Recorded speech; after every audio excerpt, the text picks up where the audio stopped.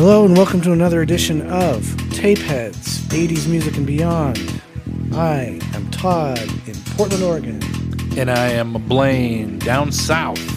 Where? In Phoenix. The land of heat. Yeah, not the land of rain. No, although it did rain here last week. Oh my God. Yeah. So thanks for joining us today.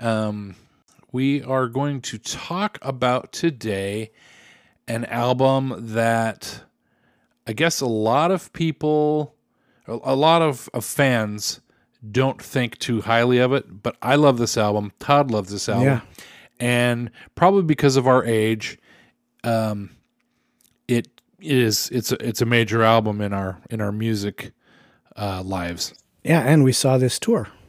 Yeah. So we should tell which person and which album we're talking about. That is Paul McCartney, Flowers in the Dirt. Yeah. Before we get going along real quick here, this is something we haven't done before. We didn't really introduce ourselves much on this podcast. People don't even really know anything about us. I'm Blaine, and two guys with a podcast. I'm an IT professional, I guess, but I have listened to music since I was a kid. I had records and 8-tracks and tapes, CDs, mini discs. I never had a digital compact cassette, but I've been listening to music since I was a little kid. My parents listened to popular music. So I was listening to music when I remember my parents having the 45 for Band on the Run, and the flip side was 1985. I don't even know if you know that song, Todd. I do know that song. But nobody left alive in 1985 will ever knew. There you go. You do know the song. Of course I know it. So I started playing music. I sang when I was a little kid. I used to sing. My grandpa played guitar, and I would sing Kenny Rogers songs with my grandpa playing guitar. Coward in the County and The Gambler. Cool. Oh, and I played trombone for 1 year in 6th grade. Was it rusty? I don't usually ask people that, but was yours rusty? No. Oh, okay. Anyway, so I started playing music, and Todd and I were in a band together in high school. Yep. And at some point after that, I kind of gave up guitar for a little bit, moved away from Yakima and where I had grown up, and I joined another band, and we played like cover music for a long time, and in the process, I have recorded a lot of music, so I'm kind of into recording music as well as doing video editing. I used to work in TV for a lot of years, as well as we talked about many times on this show. I worked at a movie theater for a couple years, and it was during a lot of these movies that we talk about. I worked at the movie theater. What about you, Todd? I grew up listening to classical music. My dad was a percussionist in the symphony and sort of a composer, but not known for that. But he was a percussionist, and he played piano, and we listened to classical music when I was growing up. And then when I was about 10, I discovered a thing called the radio that had a switch and a tuner, and you could listen to whatever you want. So I found rock and roll when I was about 10, and I was like a whole new world. And that was in the late 70s, early 80s. But, we'd listen to stuff on the radio occasionally, but my parents were not particularly hip like yours were, apparently, listening to like Band on the Run and stuff. Had to find that on my own later. But, they had Sgt. Pepper, and they had Abbey Road, and they had Moody Blues, I think, because there's a lot of classical elements to those. Mm-hmm. But that was about it as far as rock went. And then I started playing in school band, played clarinet for a long time. Then I got a guitar, and it became all about the guitar, and then I started writing songs and playing bass and playing keyboards and playing all kinds of other things. And then I also moved away from Yakima and moved down here to Portland, and it took a little while to get established here, but then I started playing with singer-songwriters and doing recording and production, and that's when all the instrument stuff just went through the roof, and I started playing all these other weird things like glockenspiel and accordion, and got a drum set and all these other things. So, I think most people know me as an accordionist or a cellist these days, but I consider myself a guitarist at heart in my little heart of hearts. Cool. But, I've been a professional musician for pretty much most of my life. Still am to this day. So one of the things that's kind of funny about Todd and I is, we listen to 80s music, popular music as well as heavy metal and stuff, which we're going to talk about in a podcast here coming up. But what's funny is kind of when heavy metal was kind of going down and the whole grunge thing started, we both started listening to jazz fusion music, which now we look back and think of how stupid that was. Yeah, we were like 21 years old and everybody else was listening to Nirvana, and we're like listening to, oh man, the new Rippingtons album is out. And we're running down the street in these stereos in our car with subwoofers and these great infinity speakers and all this kind of stuff, and we're pulling up to stoplights, and the person next to us is listening to Nirvana, and we're listening to Crusaders and stuff. Hilarious. Our background can be taken with a huge grain of salt, and we totally get it. We're not trying to be omniscient critics. We're just two guys who've listened to music for a long time and all different kinds of stuff, and try to have fun talking about it.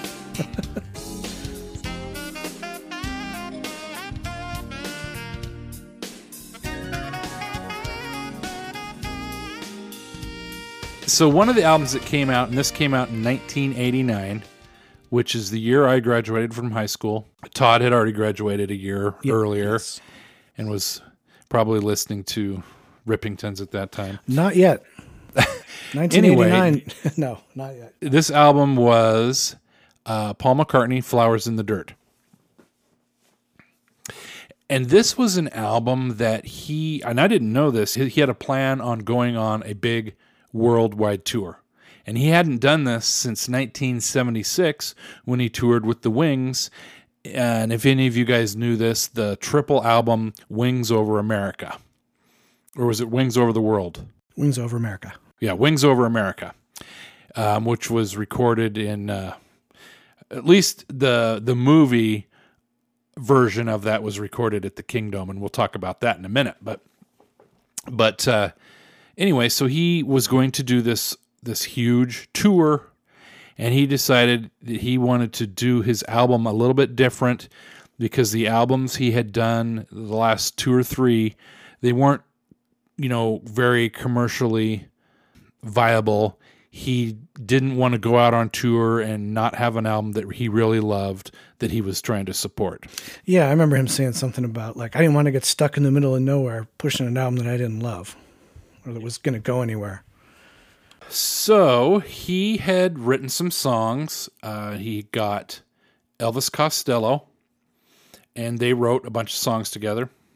5 or 6 songs. I know there's some out. The song Veronica from Elvis Costello, he wrote with Paul McCartney, as well as a bunch of the songs that were going to be on this new album. Yes, Elvis's album Spike is like the sister album to Flowers in the Dirt.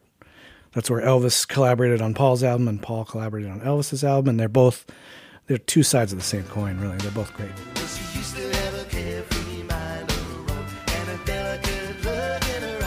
So Paul got some producers together to do this album.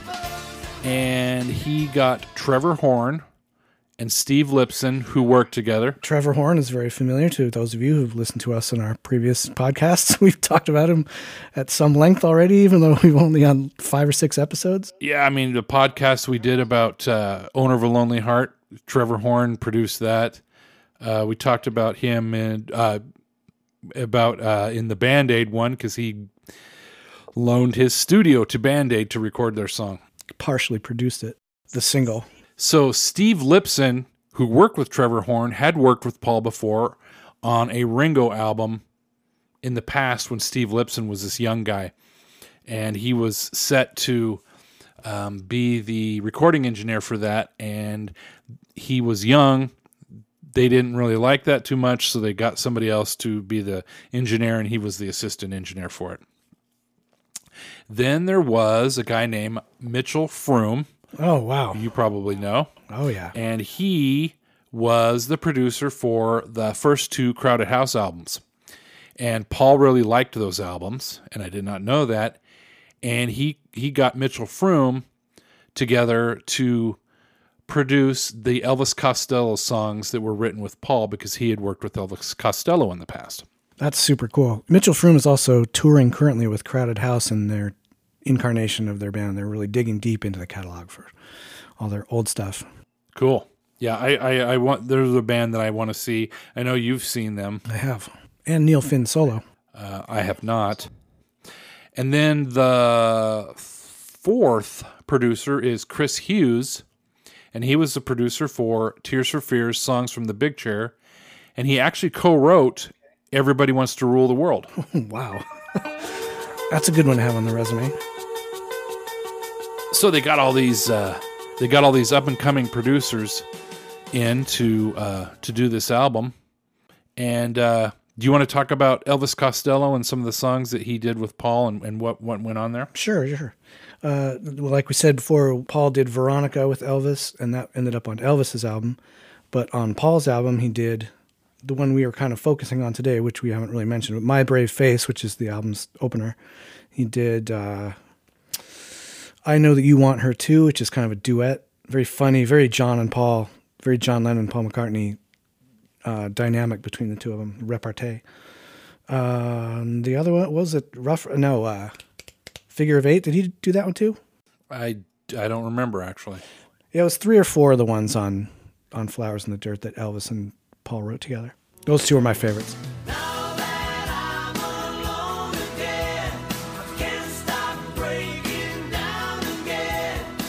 So what about, Elvis writing with Paul?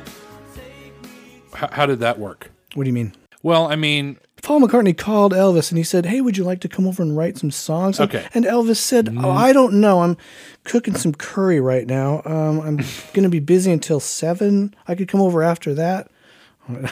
I don't know. I wasn't there. No, so what I'm talking about is Paul McCartney, back in the 60s, wrote with a guy. Yes, he did. A very famous guy. And when he wrote these songs with Elvis Costello, that kind of stuff came out again, where Paul would write one line, and then Elvis Costello would write the line that would come after it, and it would just be like this total antithesis of what Paul just said. All right. Yeah, I Know That You Want Her Too is full of that kind of stuff. Yeah, now I see what you're saying. Yeah, okay. Okay. Got it. And it's funny because these songs, they're really cool. The way that they wrote together, but Paul and Elvis did not really get along too great. That's so weird. I didn't realize that. They wrote songs together great, but I guess they just had two different of opinions, maybe in just the way they do things. Paul was maybe a little more polished, and Elvis kind of did things a little more... Use your words. Elvis Costello did things a little more raw in the way he wrote things and did things, and they didn't mesh together great as people. Well, and plus, they're both well-established solo people in their own right, and they hadn't worked together with co-writers in a long time. I don't think. Did Paul? I don't think he did. He was always the one calling the shots, and so was Elvis. So, it would be hard. I could see why it'd be hard to, flip back into this other way of working when they're used to calling all the shots. Paul was, one of the greatest songwriters of all time. Yeah.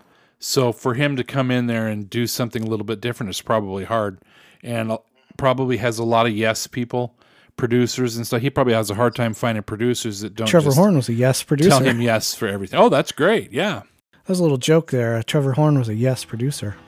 Oh, yes. Mm-hmm. That was a good joke right there.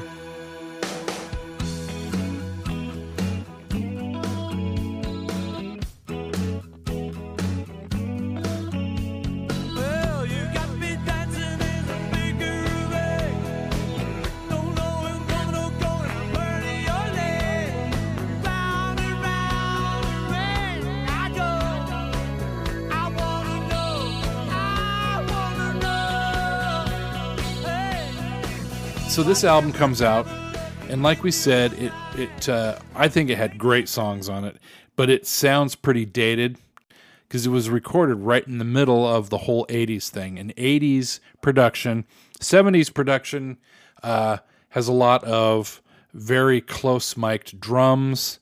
Everything just, it seems like a natural thing. In 80s, you start getting synthesizers, drum machines, a lot of production. There's probably a bit of Fairlight on there, I imagine. Oh, yeah. So 80s production can be very dated. And there's a lot of albums that are dated from 80s that sound dated. This is kind of one of them.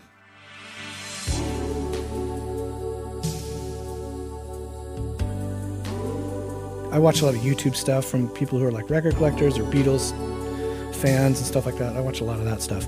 And the 80s period of Paul McCartney is pretty much not well loved.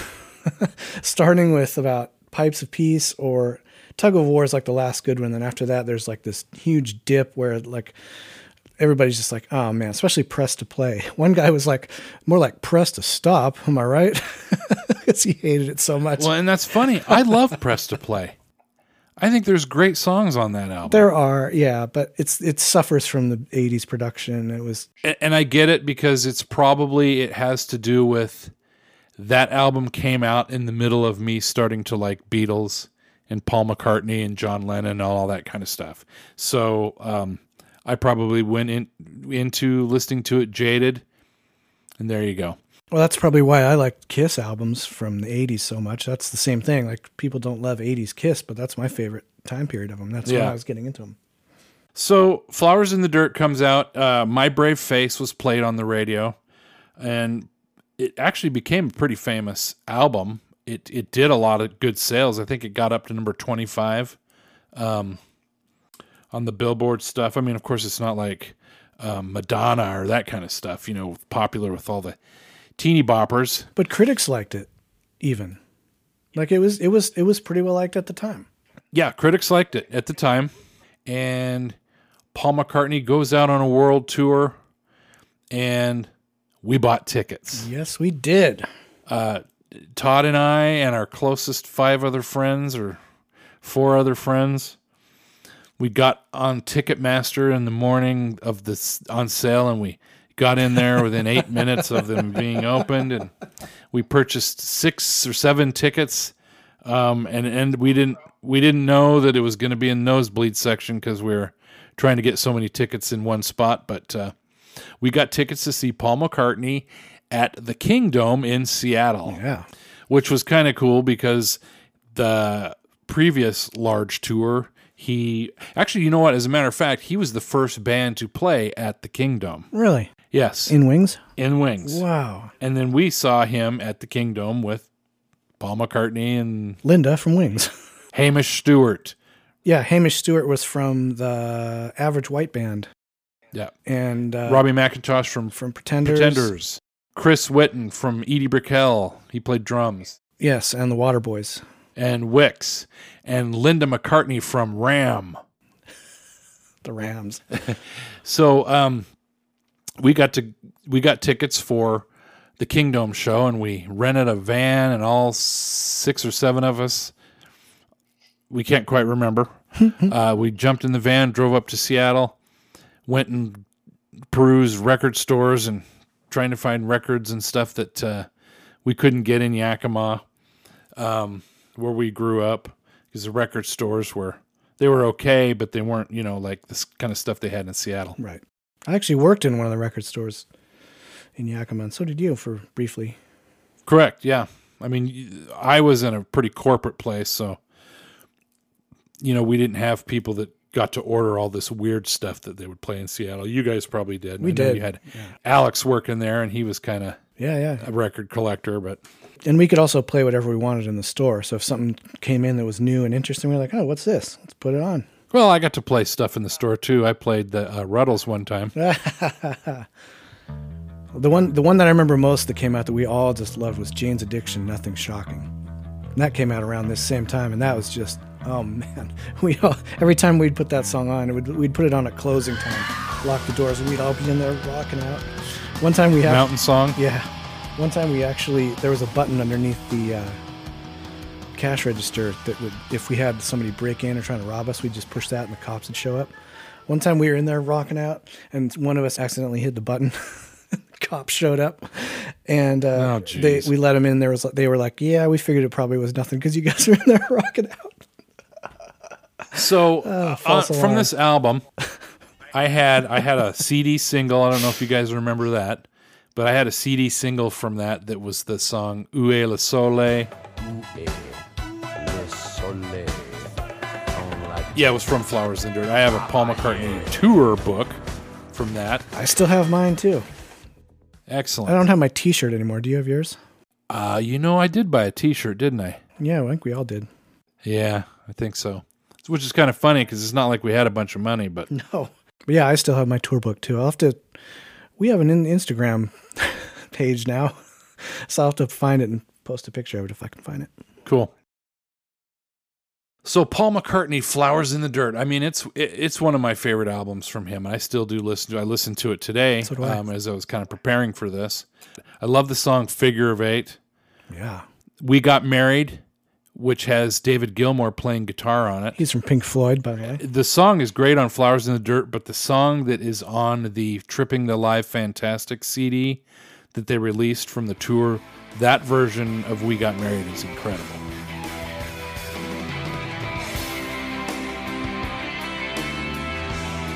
I like the energy of that album. Some of the songs on Flowers in the Dirt that are, like we were talking about with the crazy 80s production, the live versions kind of get rid of all that. And they just are... You're talking about Tripping the Live? Yeah. Okay. So it's like it has a little more of a rock band energy.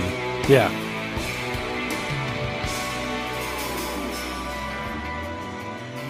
And also the documentary from the making of the album called Put It There has a lot of the band rehearsing for the tour. And so it's you're getting the great energy of some of these songs done in a live band feel. Put It There, yep. Which is kind of an acoustic type song where Paul plays percussion on his knees and hands. And Oh, that's right. Did a bunch of that later with Nigel Godrich. Yeah, and I guess Paul was talking about that was Put It There was kind of he did it in the style of Buddy Holly. Buddy Holly used to do a lot of slapping of his knees and hands and stuff for percussion in the recording studio. Cool. But if you get a chance, I mean, go and listen to it. I know it's dated 80s, but it's not totally terrible, but it does have some keyboard pads on it and electric drums and that kind of stuff, but not on all of it. And it is a great album.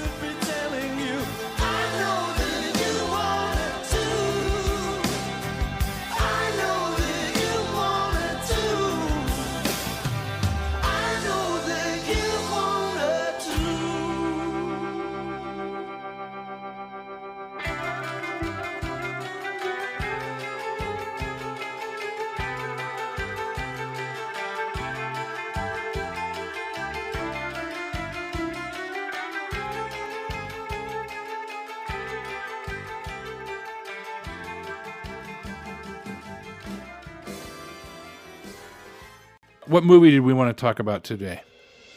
We wanted to talk about Back to the Future from 1985. Classic, perfect movie.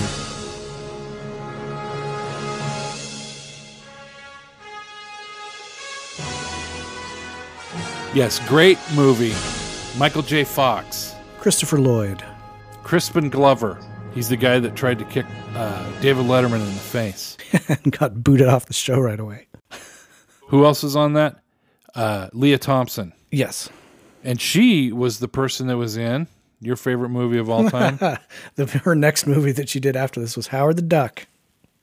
Terrible movie. Terrible movie. I haven't even got through it. Yeah, good soundtrack. Someday I might. Terrible movie. Famously one of the worst of all times. Also, probably the first Marvel comic movie. Really? Yep. Little fun fact. Even before Spider-Man or anything? Before they started making all these big blockbusters. That was the first one.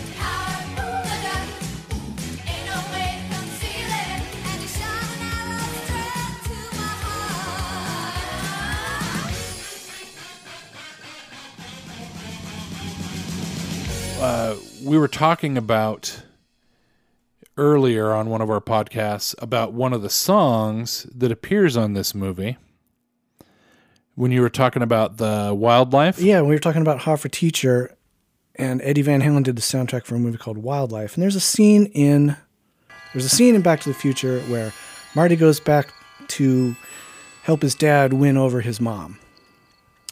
And wakes him up in the middle of the night and like, here's what you got to do. But he puts these headphones on. He has a Walkman in 1955. He has his Walkman, and he puts in a tape that says Edward Van Halen on it. Puts the headphones on him and cranks it up. Instantly wakes George up.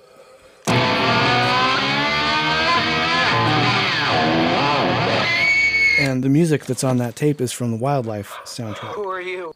My name is Darth Vader. We occasionally have technical problems on this show, like we actually did tonight. We got all the way done with an episode, and then the computer crashed, and we had to do it all over again. And so we're doing it again right now. So that happened again in the Van Halen episode. Actually happened twice in the Band-Aid episode. We had to do that one the third time. Hopefully we got that stuff ironed out now. But the point of that story was that I did tell that story on the Hot for Teacher episode, but it was on the earlier take, so it didn't make it to the actual episode. But I also wanted to thank your brother, Blaine, because he emailed us and told us about that. He actually has a podcast himself. Yeah, it's Under the Bus, and he does with 3 other guys. It's not a podcast. It is on YouTube. It's YouTube, right. Yeah, so it's not necessarily a podcast, but it is on YouTube called Under the Bus, and they talk about mainly Van Halen, really, and some other things, guitars and that kind of stuff. I mean, I didn't even know that until this whole thing, until we started our thing. It's like, oh, well, we got to have him on sometime. We got to cross-pollinate, and we got to like help each other out, and that'd be super cool. Sounds like he'd be a good guest on the show. One of the guys that's on that Under the Bus is a DJ here in Phoenix at the number 1 like rock station down here. Oh, cool. And he's on that, which is kind of funny. So yeah, your brother emailed to tell us about that, and also told us you can find the Wildlife soundtrack available on eBay and stuff now. It's out there. Not easy to find, but it's out there. So there's a song from that in Back to the Future. How to bring it back full circle there.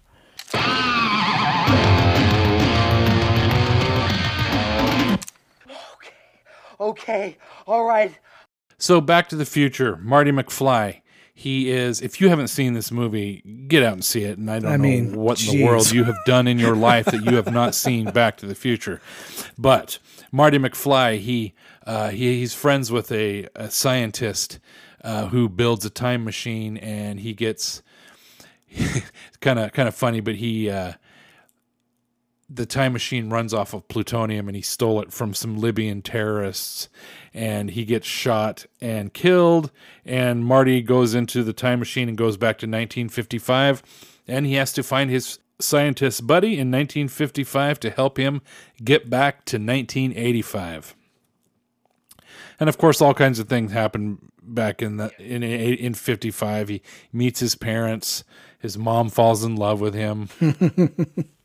Buford J. Tannen gets a whole bunch of manure all over his car and in his mouth. You know what's funny? You mentioned the Libyan terrorists thing. Ever since 9/11, that kind of stuff has been taken out of movies for the most part, and they don't reference it. So if you see a newer version or a newer edit of Back to the Future, that stuff has been pretty much edited out. There's a scene where... Really, like on TV or something? Yeah. So like whenever Marty says, you're going to be shot by terrorists when you go back, and then they edit it out and it just says, you're going to be shot. And then Doc says, oh, don't tell me anything. I can't know about the future. But so Marty ends up secretly writing him a letter that says, you will be shot by terrorists when you go back to 1985. But they edit that out too. It just says, you will be shot. It's like, wow, there's just no mention of the terrorist thing. Wow, that's funny. I didn't even know that. Who's president of the United States in 1985? Ronald Reagan. Ronald Reagan? The actor? Then who's vice president? Jerry Lewis? Well, the movie was directed by Robert Zemeckis. Yes. And the soundtrack is, I can't even remember who does it. Hold on a second. Alan Silvestri. Yes. Didn't even look that up. Boom. The music is great for it. I didn't even have to look it up. Todd knew.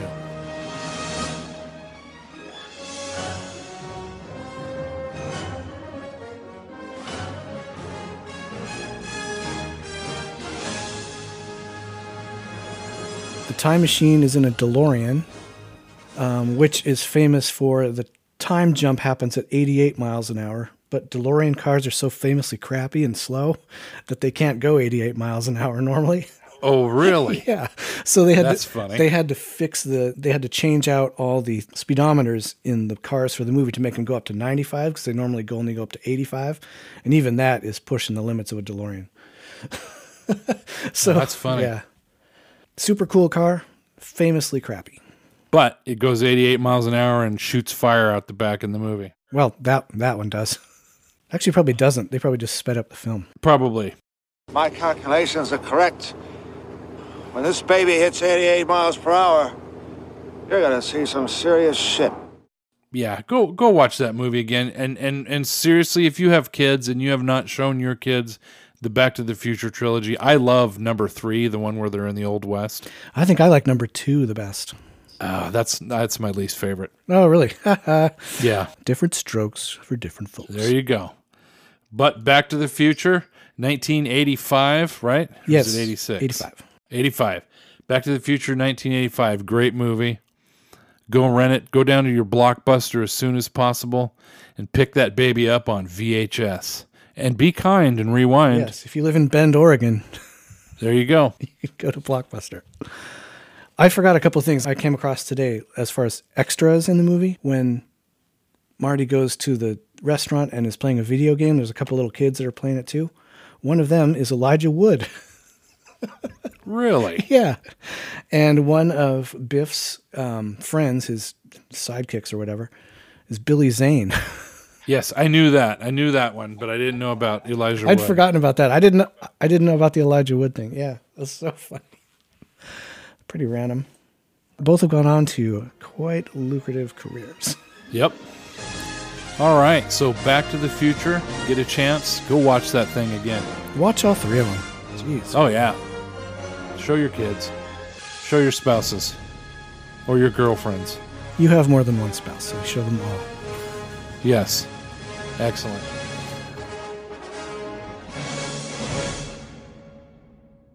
So thank you for joining us as we talk about Paul McCartney today, and it is a great album, even though it may seem dated. I think it's a great album. Play that thing in your car, turn it up. It is recorded pretty good. Yeah. Trevor Horn and Steve Lipson, There you go. kings of the 80s. Awesome. Well, I think we're about cut us off for today. Yeah, we made it all the way through the episode without a computer crash. Hooray. Oh, geez, yeah. Oh, my That's God. bad. Hopefully we got that solved. I think we did. Yes. So for Tape Heads, I am Blaine signing off, and I will catch you on the flip side. I'm Todd in Portland signing off. Thanks for listening. See you next time. See ya.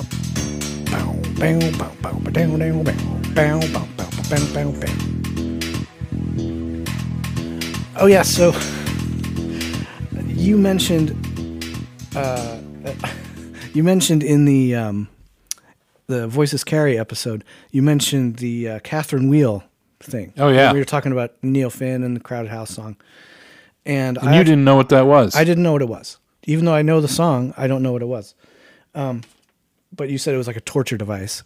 And it turns out it was used as one for hundreds of years. And there were quite a few different incarnations of it. And you want to hear a couple of them that were my favorites? Sure. Okay. There was the French one, which was basically like a stockade, which they would hang you by your hands and your feet vertically. And then they would have that stockade tied to a wheel. And then either through water or through, horses or whatever, they'd pull the wheel, turn the wheel, and they'd basically pull all your bones apart. And they'd leave you hanging there in the open air, and then birds would peck at you and you'd die slowly that way. So, Jeez. good times. And then my ultimate favorite one, there was a ton of these, and I hope I'm getting it right, but I think my favorite one was the Swiss one. You wouldn't have thought there'd be a Swiss one, but that's the one where they put you down on the ground and they roll over your arms and legs with a cart, and the wheels break your arms in 2 different places and your legs in 2 different places. And so you're just lying there like, ugh. And then they roll over your spine, break your spine. All this stuff doesn't kill you, by the way. It's agonizing, but it doesn't kill you. And so they thread you, your broken body through the spokes of a wheel, and then they leave you out there to die. What the heck? Who thinks of this I know, stuff? like, how is that even a thing? Like, Francois, I just created this. I have this great idea for a device. Oh, you are a genius. You know those guys that are ticking you off? Catherine Wheel. What? Catherine Wheel. Just listen to me. Yeah, it's crazy. So I wonder if that also has another meaning, because in the Crowded House song, the lyric goes, "She's got her Catherine wheels on." Yeah. So that doesn't seem like it would have anything to do with a torture device. I don't know. Maybe it's. But I've looked it up, and I don't know. There's nothing else that a Catherine Wheel is. Maybe it's not a brand of car wheels, or she's like got a low rider or a rat rod or whatever, and she's cruising around in that with her Catherine wheels on. I think it's just some weird songwriting. Well, we're going to have to talk to Neil Finn and we'll get to the bottom of that. All right. Sounds good.